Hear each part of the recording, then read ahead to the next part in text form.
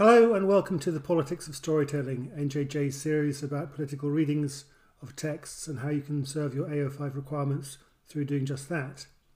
For our fourth exercise in political reading, I'm going to look at Angela Carter's collection of short stories, The Bloody Chamber, published in 1979. Contextually, it's worth stating that Carter was consciously political as an individual, a staunch socialist and champion of second-wave feminism. Her short story collection, The Bloody Chamber, which retells well-known fairy tales and folk tales from a female and feminist perspective, is also written within the Gothic tradition, itself a highly political genre, with its focus on power, sexuality and subversion, and its interest in marginalised outsider figures.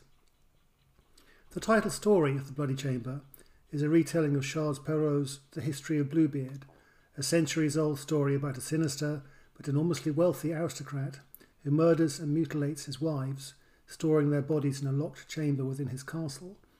His latest wife is forbidden to enter this chamber for fairly obvious reasons, but does so anyway, discovering her husband's gruesome secret. Only the arrival of her brothers in the nick of time prevents her from becoming Bluebeard's newest victim. Perversely, however, it is the wife who is made out to be at fault in the story, which in Perrault's original is subtitled The Fatal Effects of Curiosity and Disobedience, giving a clear signal as to his purpose in writing it, namely to frighten wives into unquestioning obedience of their husbands, even if those husbands turn out to be psychotic maniacs. Well, I guess things were different in 1697. Carter's version, though moved forward in time to the early years of the 20th century, essentially follows the same plot with minor variations. For example, it is the bride's mother, not her brothers, who rise to the rescue at the story's climax. It is narrated from the point of view of the young bride, who is both attracted and repelled by her husband, the Marquis, who combines intense sexual allure with a powerful aura of menace and corruption. This ambivalence is key to our understanding of the tale.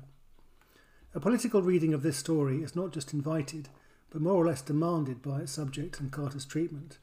First, there is the fact that the Bluebeard figure is a feudal aristocrat with almost unlimited wealth and power, in contrast to his teenage bride, who has only her talent as a musician and her virginity to her credit.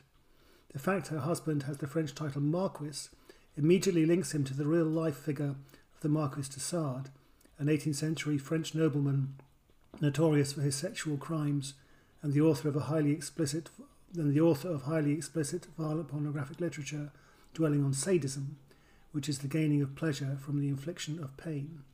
Indeed, the word sadism derives from the Marquis de Sade's name, Sade, sadism. Carter was fascinated by de Sade and wrote a controversial academic study in defence of his work and pornography more generally, shortly before the publication of The Bloody Chamber, which put her at odds with mainstream feminist opinion on this subject.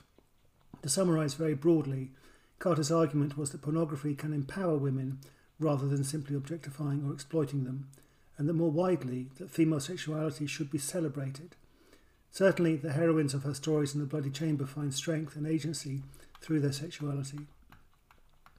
In this story, Carter has several targets in her sights: the corrupt, morally bankrupt aristocracy, the institution of marriage with its inherent imbalance of power, stifling sexual conventions, male violence towards women, the ability of wealth to insulate wrongdoers from justice.